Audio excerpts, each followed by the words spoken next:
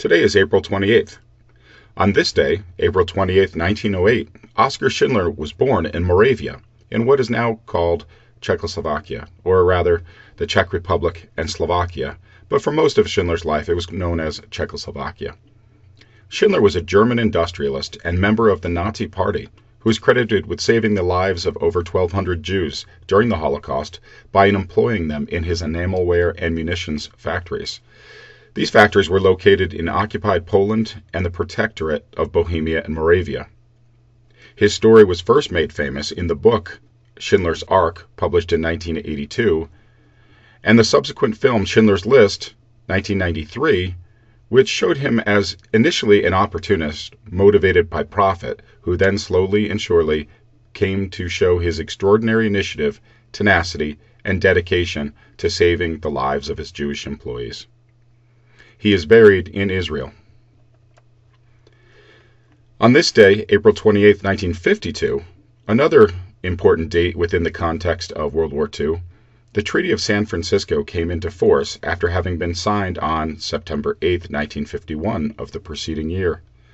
The treaty officially ended World War II, 6 years after combat operations had ended. But hey, look at the Korean War and their ceasefire. The treaty allocated compensation to Allied civilians and former POWs who suffered from Japanese war crimes. It also ended the Allies' military occupation of the islands of Japan and returned sovereignty to Japan. It is the first notable treaty to make extensive use of the UN Charter and the Universal Declaration of Human Rights.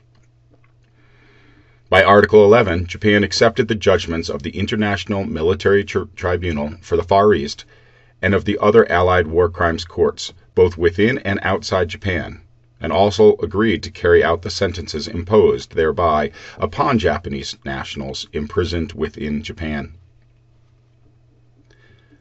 Years later, on this day, April 28, 1970, Fort Ninigret in Rhode Island was finally added to the National Register of Historic Places.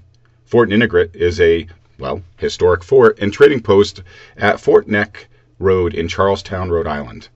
Most historians believe that the fort was built either by the Dutch West India Company or by Portuguese explorers prior to 1637. In addition to being earlier than the nearby trading post on Dutch Island, it is truly remarkable. At the 1983 dedication of renovations at the fort, it was referred to as the oldest military post on the Atlantic coast. Former U.S. President George Herbert Walker Bush trained for his aviation at the Naval Auxiliary Air Station Charleston, now within the confines of Ninigret National Wildlife Refuge, before he was transferred to the Pacific Theater to fight Japan in World War II. More recently, hundreds and hundreds of children and their family watched the Big Apple Circus perform at Ninigret State Park year after year. Finally, on this day, April 28, 1970, in the same decision, the Old State House of Rhode Island was added to the National Register of Historic Places. The Old State House was where, on May 4, 1776, the General Assembly declared its independence and renounced its allegiance to the British Crown.